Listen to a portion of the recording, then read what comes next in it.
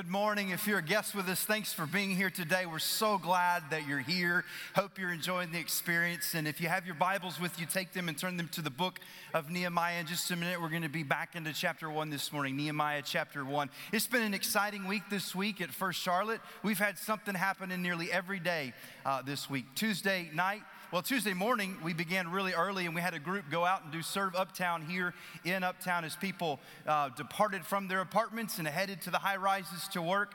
We met them along the way and served them in some tangible ways, sharing the love of Christ. It was really, really awesome, and that's going to be taking place every Tuesday morning. So if you have a Tuesday morning free, you can stop by here around 7:15, and we'll hit it at 7:30, and it takes about 45 minutes. That's all it takes, and to make a difference, encounter someone that we don't normally encounter. And so that's every Tuesday. That went great. This Tuesday, we've got more opportunities to serve coming up outside of just Tuesday morning. And then Tuesday night, we had a prayer meeting here. We hosted a prayer meeting for the Decision America Tar Heel Tour that we are taking part in the month of October. I think it's October the 11th or so. You won't find it in your bulletin, but you need to know that. October the 11th and 12th, there's the Tar Heel Tour, Franklin Graham. It's a great opportunity for us to reach our community with other churches, with the gospel of Jesus Christ. And so Tuesday night, we hosted a prayer meeting here that evening, and this room had a bunch of people in it, calling upon God to move in our city, to reach the lost, that people would come to faith in Jesus Christ. In my almost year here at First Baptist Church, it's one of the most spirit-filled moments that I've experienced here in this room. As God's people called out in prayer and asked Him to intervene and move. And so we're excited about that. That took place Tuesday night. Wednesday night, we had power lunch, of course, and then we had our midweek activities. I don't know if you knew this, but in our midweek activities on Wednesday night, we have more children attend that than we do on Sunday morning. And so God's using that in a great way. We're so excited to have Ashley Cox, our new minister of children, with us, helping us out with that.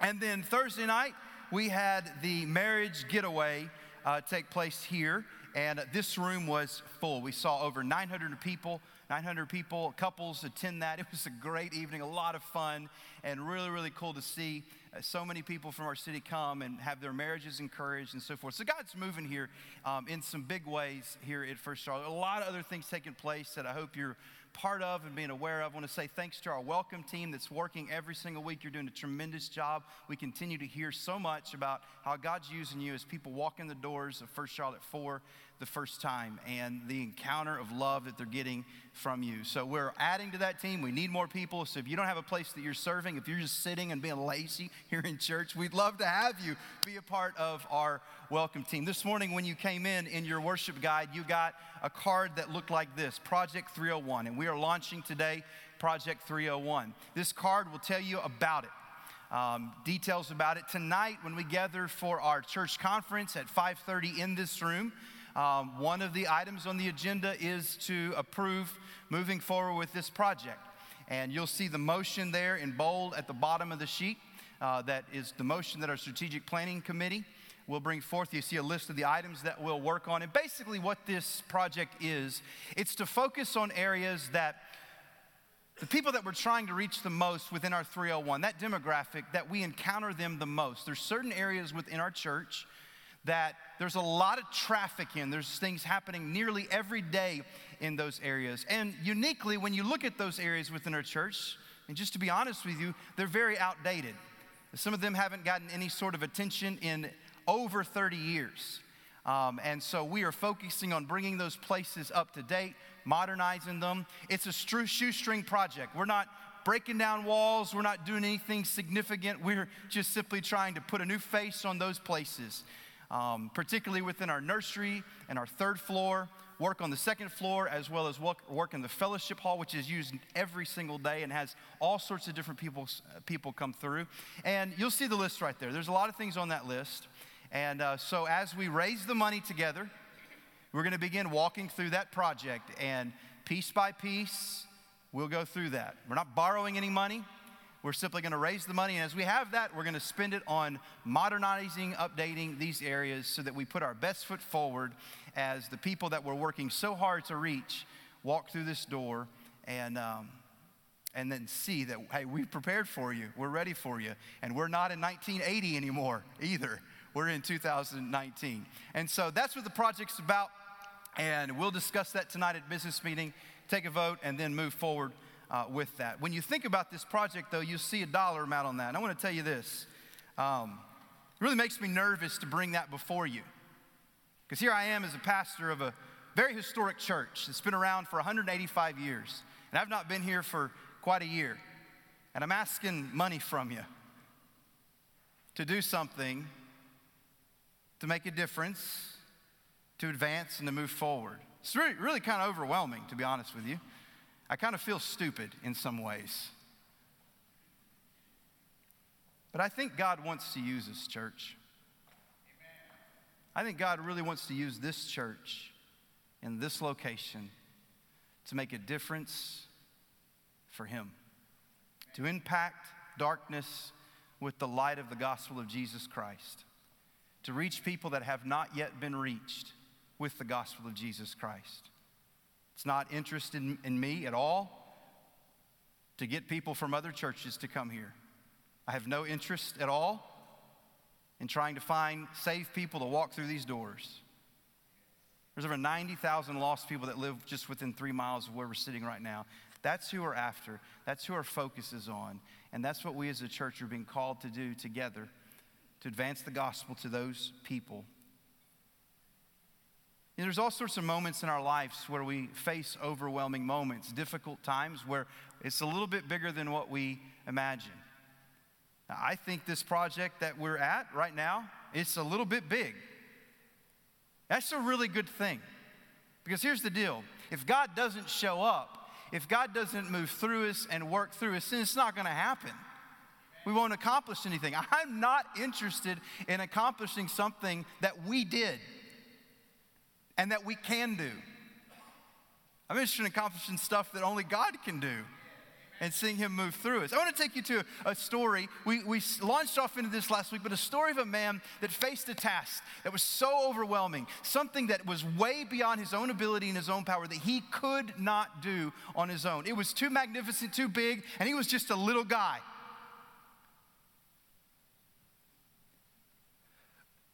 But stirring in his soul and stirring in his heart was the need to do something bigger than he could do, more than he could accomplish from the position that he was in and the place that he was in and the person that he was. There's no possible way that rebuilding the walls of Jerusalem, fixing the gates, and making this city that hadn't been a city in 140, 50 years, something again. Overwhelmed, what does he do? Does he call a church business meeting? Does he gather his people together? Does he start trying to see what other places are doing and other programs and so forth? Does he grab the bylaws and see, we got to change this and change that? No, what he does is pray. Amen. I want to draw your attention to that prayer, and I want to draw some things out of it for us personally, but also for us as a church, as God calls us to a really big task. That's way beyond just our ability. Draw your attention to Nehemiah chapter 1, verse 4. I want to ask you to stay seated this morning as we read God's word. This is a long passage, and I want to read it all together to see this prayer that Nehemiah prays. In verse 4, it says this: "As soon as I heard these words, I sat down and wept and mourned for days, and I continued fasting and praying before the God of heaven. And I said, O Lord God of heaven, the great and awesome God who keeps covenant and steadfast love with those who love Him and keep His commandments. Let your ear be attentive and your eyes open to hear the prayer of your servant that I now pray before you day and night and for the people of Israel, your servants, confessing the sins of the people of Israel, which we have sinned against you. Even I and my father's house have sinned. We have acted very corruptly against you and have not kept the commandments, the statutes, and the rules that you commanded your servant Moses. Remember the word that you commanded your servant Moses, saying, if you are unfaithful, I'll scatter you among the peoples. But if you return to me and keep my commandments and do them, though your outcasts are in the uttermost parts of heaven, from there I'll gather them and bring them back to the place where I've chosen to make my name dwell there. They're your servants and your people whom you've redeemed by your great hand and your strong hand. O Lord, let your ear be attentive to the prayer of your servant and to the prayer of your servants who delight to fear your name, and give them success, and give us success to your servant today, and grant him mercy in the sight of this man. Now I was cupbearer to the king. Nehemiah stood at an impossible task. Nehemiah stood before something that he didn't have the ability to do, he didn't have the strength to do, he didn't have the money to do, he didn't have any ability to do what was in front of him. But he knew he had to do something. He wanted to be a part of it. He wanted to take charge. He wanted to lead. He wanted to do something for the kingdom of God. But at the end of the day, he knew he could not do this.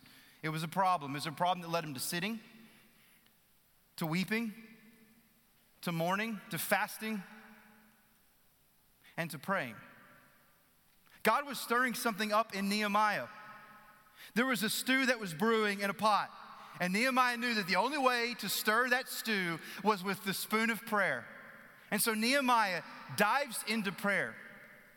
And he jumps off into it because he knows without the power of God, he cannot accomplish anything. There's a few components about this prayer that I want you to notice that need to be a part of our prayer and our personal lives, need to be a part of our prayer as a church. The first thing is that Nehemiah addresses a person from a particular position. He mentions that person and the position that person is in verse 4 as he tells us who he's praying to, the God of heaven. And then in verse 5, he launches off in the prayer and he addresses the person and the position the person is in. He says, "O Lord God of heaven, great and awesome, who keeps covenant and steadfast love with those who love him and keep his commandments." Nehemiah knows who he's talking to. And he makes several references to whom he's talking to. God of heaven, Lord God of heaven. Nehemiah realizes and understands and remembers and recalls in prayer that prayer reaches a long distance. That we have access through Jesus Christ directly to the throne, and prayer is just a word away, a heart away. It's just simple as that. But that prayer travels a long distance. You know, we don't have quite the appreciation today of communicating over long distances as we have in decades past, generations past. Many of you remember the day when making a long distance call was a big deal. It was something you planned for and prepared for. It's something that you had to be really careful with because it was really expensive and costly. There were certain numbers that you had to dial and it would ring, and as soon as that person picked up, you're on the clock. And there are cents and dollars going out the window as you're on the phone. And so you keep the conversation brief to the point. You didn't chit-chat. You got down to business. In fact, it was so expensive with some phone carriers that we had these calling cards and so forth that would get you a discount on that. Now today, it's not like that. You can pick up your cell phone. You call anywhere in this world that you want to. You've already paid for it through your monthly bill. It can happen like that. You can send a text message to Ethiopia right now if you want to. As simple as that. You can send an email. You can get on some sort of instant messaging type thing and just communicate back and forth. You can even do video if you want to. FaceTime and WhatsApp and so on and so forth. You can communicate across the world very, very quickly. Almost to where it seems like this big world with 7.6 billion people in it doesn't seem all that big. And prayer is a simple thing as well. It doesn't cost us anything. It costs Jesus Christ. He's paid the bill and allowed us access to his Father as often as we want, as much as we want, and it's requested that we take everything before him. It's really, really simple, but we forget sometimes just how far it goes. That we are talking to a God of heaven, which is the highest place that there is, showing his dominion over everything.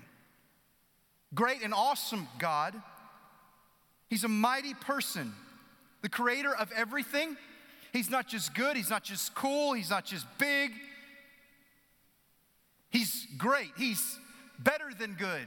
He is the absolute top of everything. There's nothing that compares to the magnificence and majesty of him. And he's awesome. The things that we describe as awesome are not awesome when you compare them to God. How magnificent and majestic he is. Prayer reaches a long distance to a mighty person. And that's a really important thing, because this great and awesome God knows things that we don't know, sees things that we don't see. He operates in a realm that we don't touch and we're not involved with as much. You know, Solomon said this, there's nothing new under the sun. The smartest idea, the best idea, the most ingenuity that we could ever muster up is just a recycling thing of something that's already happened and taken place. There are no real new ideas when it comes to humanity. We're limited. We're limited in our ability. We're limited in our wisdom. We're limited in our resources. We are limited, which is why it's so important that we reach out to a limitless God. Because the things that he calls us to and the things that he wants to do through us cannot be done in our limited realm, with our limited things and resources. We don't need something good, a good idea, a good plan, a good process, a good resource. We need great and awesome to accomplish the great and awesome things that he wants to do through you and through me. And then he draws on something else about this great and awesome God. He's faithful. O Lord God of heaven, great and awesome. Prayer reaches a long way to a mighty God who is faithful. He keeps covenant and steadfast love with those who love him and keep his commandments. We're making a request to a really high being. The highest of high, the greatest of great, the most awesome. But we're also talking to one that personally and faithfully loves us. Not only has he given access to heaven, but heaven's come down through his son Jesus. He's gotten very personal with us. Over 200 times throughout the Old Testament speaks of God's steadfast love for us. His unconditional, relentless, undying, unaltering, unchanging love that he has for you and I. It's steadfast and steady. He never backs up. He never moves away from it. It's always there. He's faithful to it. He makes covenants with us. For the Israelites, he made a covenant with them. Through Jesus Christ, he's made a covenant with us, and he sticks to his word. He sticks to his promise. He doesn't back up on it. He doesn't back down to it. He's incredibly personal and faithful with that. You know, when you have to make a request of someone that is higher up the ladder than you, there's a little bit of angst that comes with that, a little bit of nervousness. You know, say in your company or in your job, if you have to make a presentation or a request of a higher superior before you, maybe it's the CEO or president of the company. That day you might dress up a little bit different. You might make sure to comb your hair. You might make sure that you use the right words and you present yourself really, really well, because you're asking something and they can say no. In fact, this person has the power to fire you if they want to. And if you mess up, you could embarrass yourself, you could embarrass other people. And so you're very careful with making that request to them. Husbands, so often that's how we make requests to our wives. They're higher up the ladder than us in many ways. And if we want to ask them for something, we better make sure we do it well and right and kind and the right words, the right time, the right way. Well, God's not like your boss. And God's not like your wife. He's higher than both.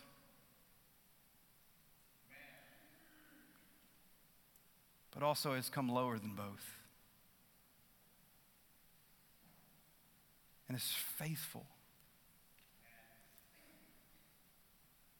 You see, he takes a certain position and he understands he's talking to a particular person.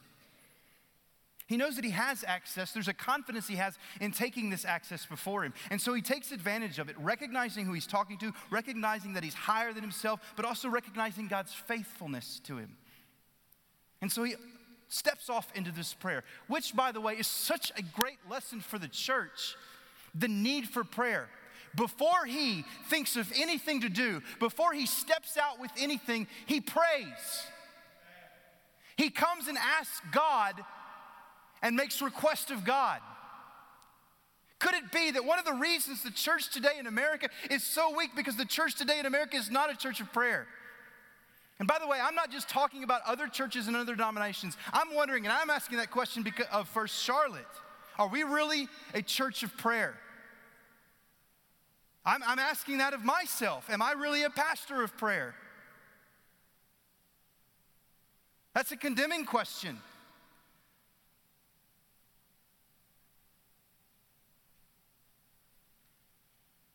Are our prayer services the most exciting services within our church, the most well-attended services in our church? Is the prayer time in your life group or Sunday school something you just kind of breeze past? Walk in late so you don't have to be there for that?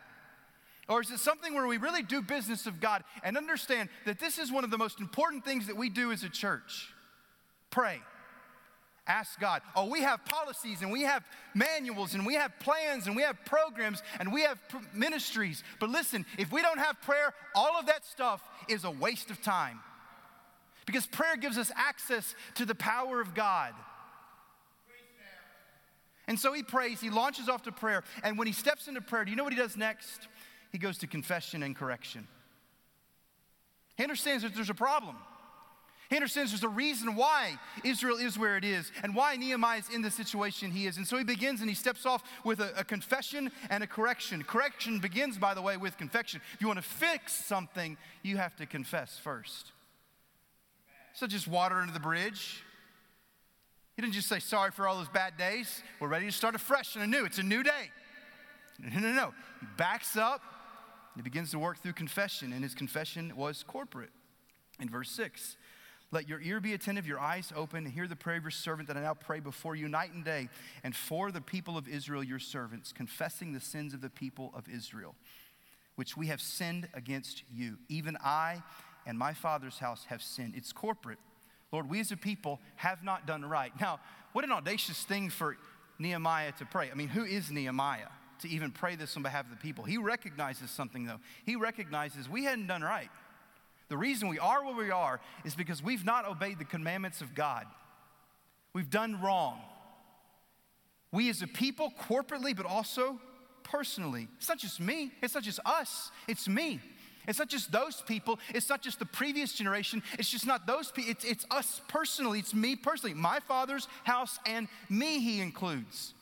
Oh, we're quick to point out the sins of other people. And we as a church can point out to the sins in days of generations before us and decades before us and say, they're the reason why we are where we are. But that's not real confession. Never in the Bible does it say, confess other people's sins. Nor does it say, point out other people's sins, by the way. It says, look in the mirror and take those things before God. His confession is corporate. We, us. And then it's personal, me. And it's also very specific. It wasn't just a prayer, Lord, we're sinners, forgive us. No, it was very, very specific. Verse 7, we've acted corruptly against you, and we've not kept the commandments, the statutes, and the rules that you commanded your servant Moses. We didn't do what you told us to do. You gave Moses some commandments, and we have not kept those commandments. We've acted, he's very specific in this. And he recognizes something, why he's so specific. There's a reason why this specific component was important. It's because of what he says in verse 8. Remember the word that you gave your commandments, you commanded your servant Moses, saying, if you are unfaithful, I'll scatter you among the peoples. Well, here they are, 140 years being scattered among the peoples. Why were they scattered among the peoples? Because they were unfaithful to the word God had given them. The reason they were where they were was not the sins of other nations and other people, it was the sins of themselves. And they realized what we're facing, where we are, is our fault, God. It's because we moved. You didn't move, we moved. We didn't do what we were supposed to do. We violated the promise that you gave us and the command that you gave us. And this is why our walls are burned, our gates are down, and we're struggling. This is why we're not a nation that anyone recognizes anymore.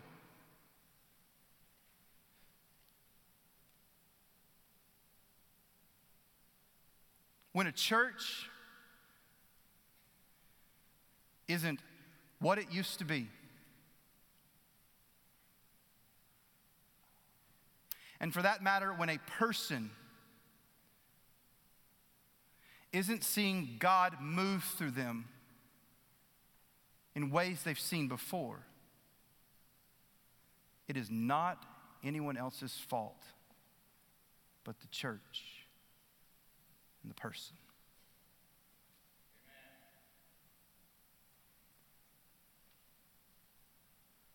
Somewhere along the way, just as in Nehemiah's day,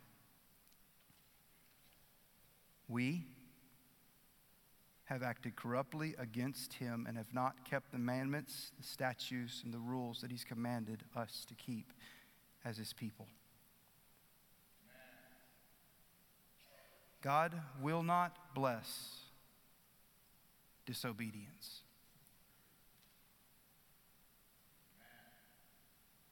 You know, sometimes as a husband, I try to be helpful around the house. Earn those brownie points. Get out of the doghouse. Or just make people happy. And so there's a number of tasks that I try to do from time to time. And when I mean time to time, sometimes I will admit, sometimes there's a lot of time from time to time. And one of those tasks is washing dishes.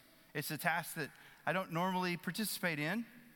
I participate in making the dishes messy, but I don't participate often in, I'm just confessing. I mean, this is confession time right now. Confession correct, all right? So we're just practicing right now. So it was a while back that I decided I'm going to wash the dishes. I'm going to wash the dishes.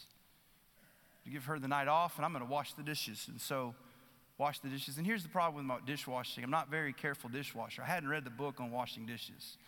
All right, I didn't go to college to go learn how to wash dishes. So I'm not the greatest dishwasher. So sometimes I neglect to turn the hot water on when I'm rinsing the dishes off and so forth. But that's okay because we have a dishwasher. No big deal. You just put it in the dishwasher. Maybe rinse some stuff off, put it in the dishwasher. And so I loaded the dishwasher, shut the dishwasher. Job well done. But the job's not well done until the dishwasher's empty. What good does it do you to put dishes in the dishwasher if you don't take the dishes out of the dishwasher and put them up? So here I am, I wait, hour and a half, come back, and I begin going through the dishwasher and begin this task of trying to find out where all this stuff goes. Really learned my kitchen cabinets that afternoon. Put it all back. I did a good job. I don't know if it was the next night or what. Dinner's being prepared and served. The dishes I cleaned, which were ones on the top, are brought down. Food is ready. And when they're placed on the table to put the food on it, Robert, did you clean these dishes? Well, of course I did. Well, that's last night's food on this dish still.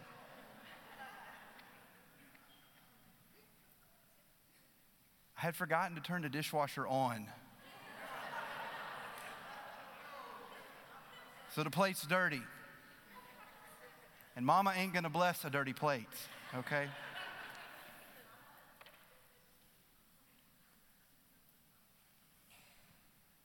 It's no different with our lives, friends, with the Lord. While we're forgiven of our sin, the Bible still, even in New Testament, tells us and commands us to confess our sins before and to bring those before him, to get things right with him. Sin is a roadblock. Sin is a clogged drain. And confession is the Drano, or for lack of a better visual image, the plunger to correct our ways so that we can begin and continue to see the power of God flow through us. What is it that you and I need to confess in? It could be that your job's not where you want it to be, not because of God, but because of you. Could it be your marriage is not where you want it to be, not because of God, but because of you? Could it be that your church is not where it ought to be, not because of God, but because of us?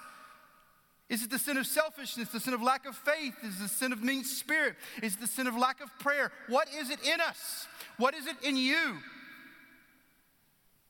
Nehemiah understood the importance of that. I'm addressing a person in position, and I'm not right before that person in position, so I confess and correct.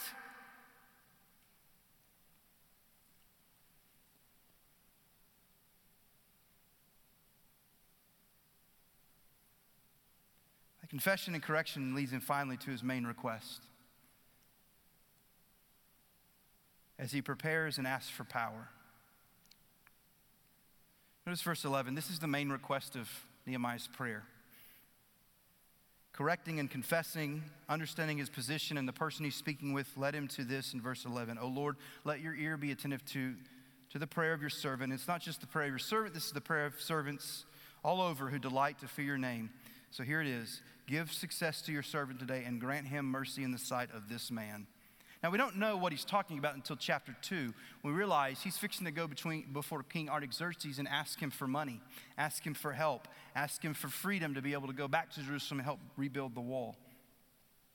His prayer is, give us success, which I think is interesting. Nehemiah never prayed for God to build the wall. He never said, God, if it be your will, build this wall. God, we want you to build this wall. He didn't ask God to do something. He asked God to give success as he did something. He asked God to give favor or mercy as he stepped out in faith and obedience. Nehemiah didn't ask God to do it, but whether he prayed for an opportunity to build it himself. This is the difference between just a dream and a vision. A dream is something that you're hoping for. Wouldn't it be nice? Wouldn't it be nice if we as a church could reach this community? Wouldn't it be nice to see this room and balcony filled with people that didn't know Jesus Christ but now know Jesus Christ? Wouldn't it be nice to be again a church that made a drastic and dramatic influence in this city? Wouldn't it be nice if we were changing people's lives and we were seeing addicts come through and homeless come through and people's lives flipped? Wouldn't it be nice? Oh, I wish we could be that again. That's a dream. You know, here's the deal with dreams. Most dreams don't come true.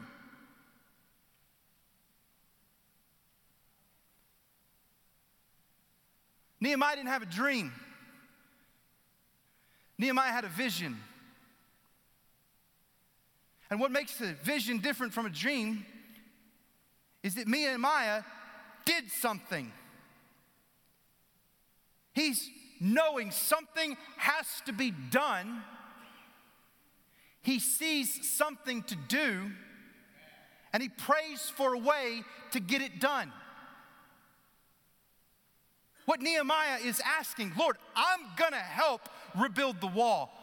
Lord, I'm willing to go and lead. I'm willing to leave my home and leave this land and leave this plush security of where I'm at. And I'm willing to go to your people and lead these people to do something. I'm willing. I'm willing to step out. I'm willing to be obedient. I'm willing to be bold. I'm willing to go tell people we got to rebuild the wall. I'm willing to organize it. In fact, I'm working on some plans to organize it. But listen, here's the deal, God. I'm going to do it. But if I don't have your favor, if I don't have your mercy, if I don't have your help, it's a waste of my time. Ministry, and for that matter, just flat out life, is a partnership of our faith and obedience with the power and favor of God. First Baptist, God will do something through us. He will. But he will not if we don't act in faith and obedience. If we attempt to do nothing, he will respond in the same measure. But if we in boldness and in faith and in obedience seek to do something, God's not going to lead a person to Christ through you unless you have the faith and boldness to open your mouth and share that gospel. God's not going to reach people that we can't reach today unless we try to reach them.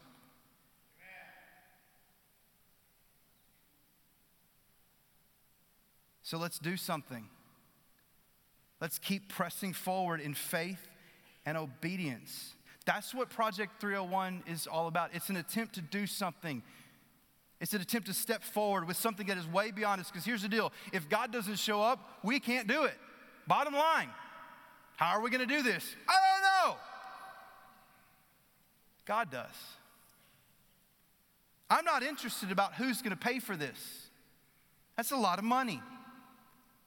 And the question that we should not be asking is, well, can we ask this company or this organization to pay for it? No, the question is this. What we ought to be looking for is, Lord, what do you want me to do? How do you want me to be a part? I want to do something. I want to be a part of what you're doing. The question is you and me. Not some organization that uses our building or not some other people that use our building. The question is, what are you and I willing to do to show faith and obedience to the vision that God's put before us as a church? Isn't that a bit arrogant? Not for Nehemiah, it's not. This guy was a nobody. This guy had never even been to Jerusalem, and yet now he's going to step off into Jerusalem and do something there?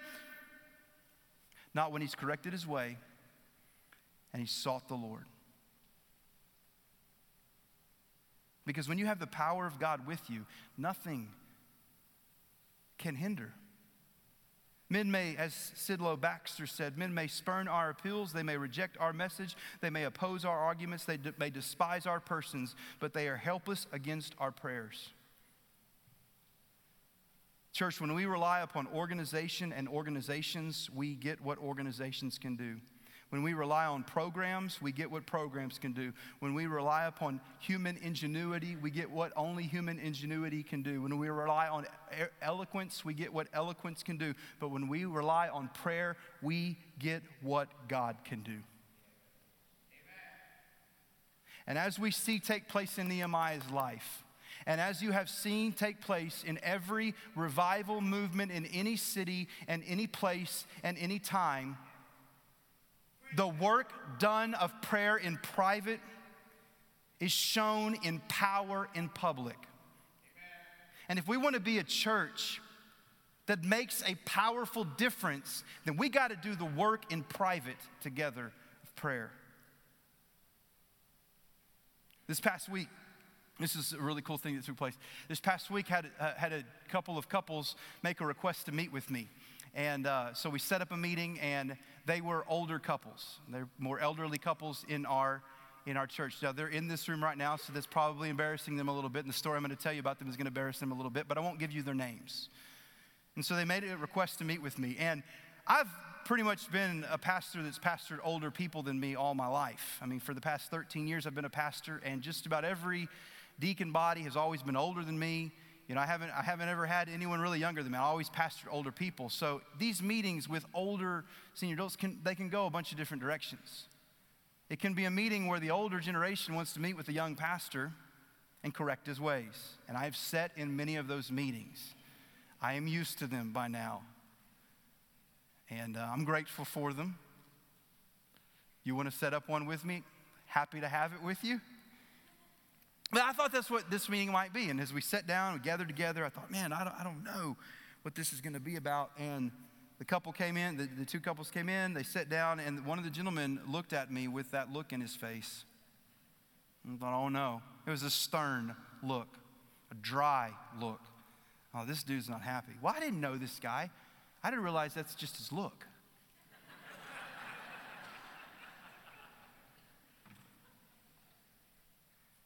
And it was softened when they opened their mouth and said, we're not here to tell you you're doing something wrong. Oh. Okay, good. And then they said this. We're here because we think we as a church need to pray. Amen. That God's got something for us and God's got a vision.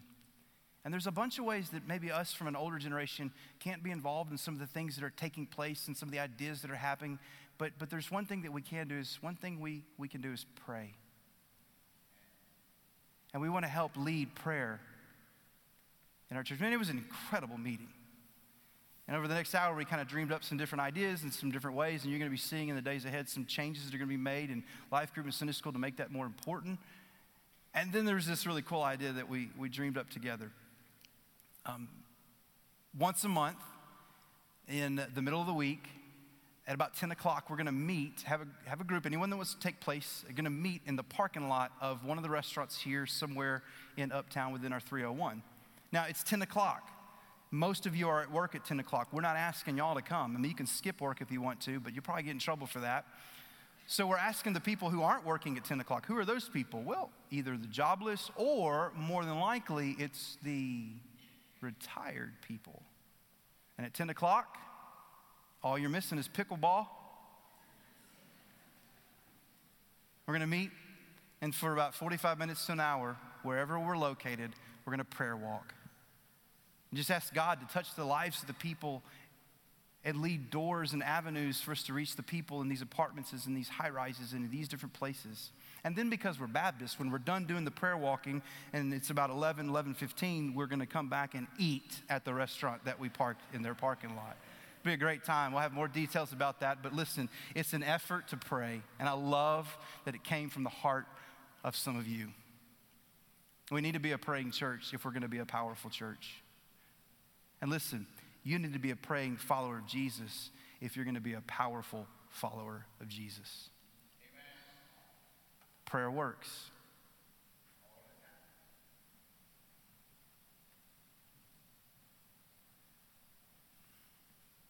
God will use it. If we'll match our faith and obedience with our prayer, God will do something. So why don't we practice what we preach? With every head bowed and every eye closed. I want to lead us in this invitation in a time of prayer. And so in a moment, we're going to have an invitation, an opportunity for you to respond. For some of you, you need to give your life to Jesus Christ. And we want to talk to you about giving your life to Jesus Christ.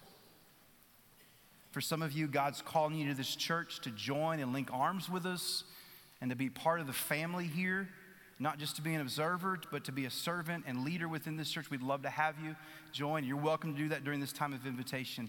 But this invitation this morning is an invitation to pray.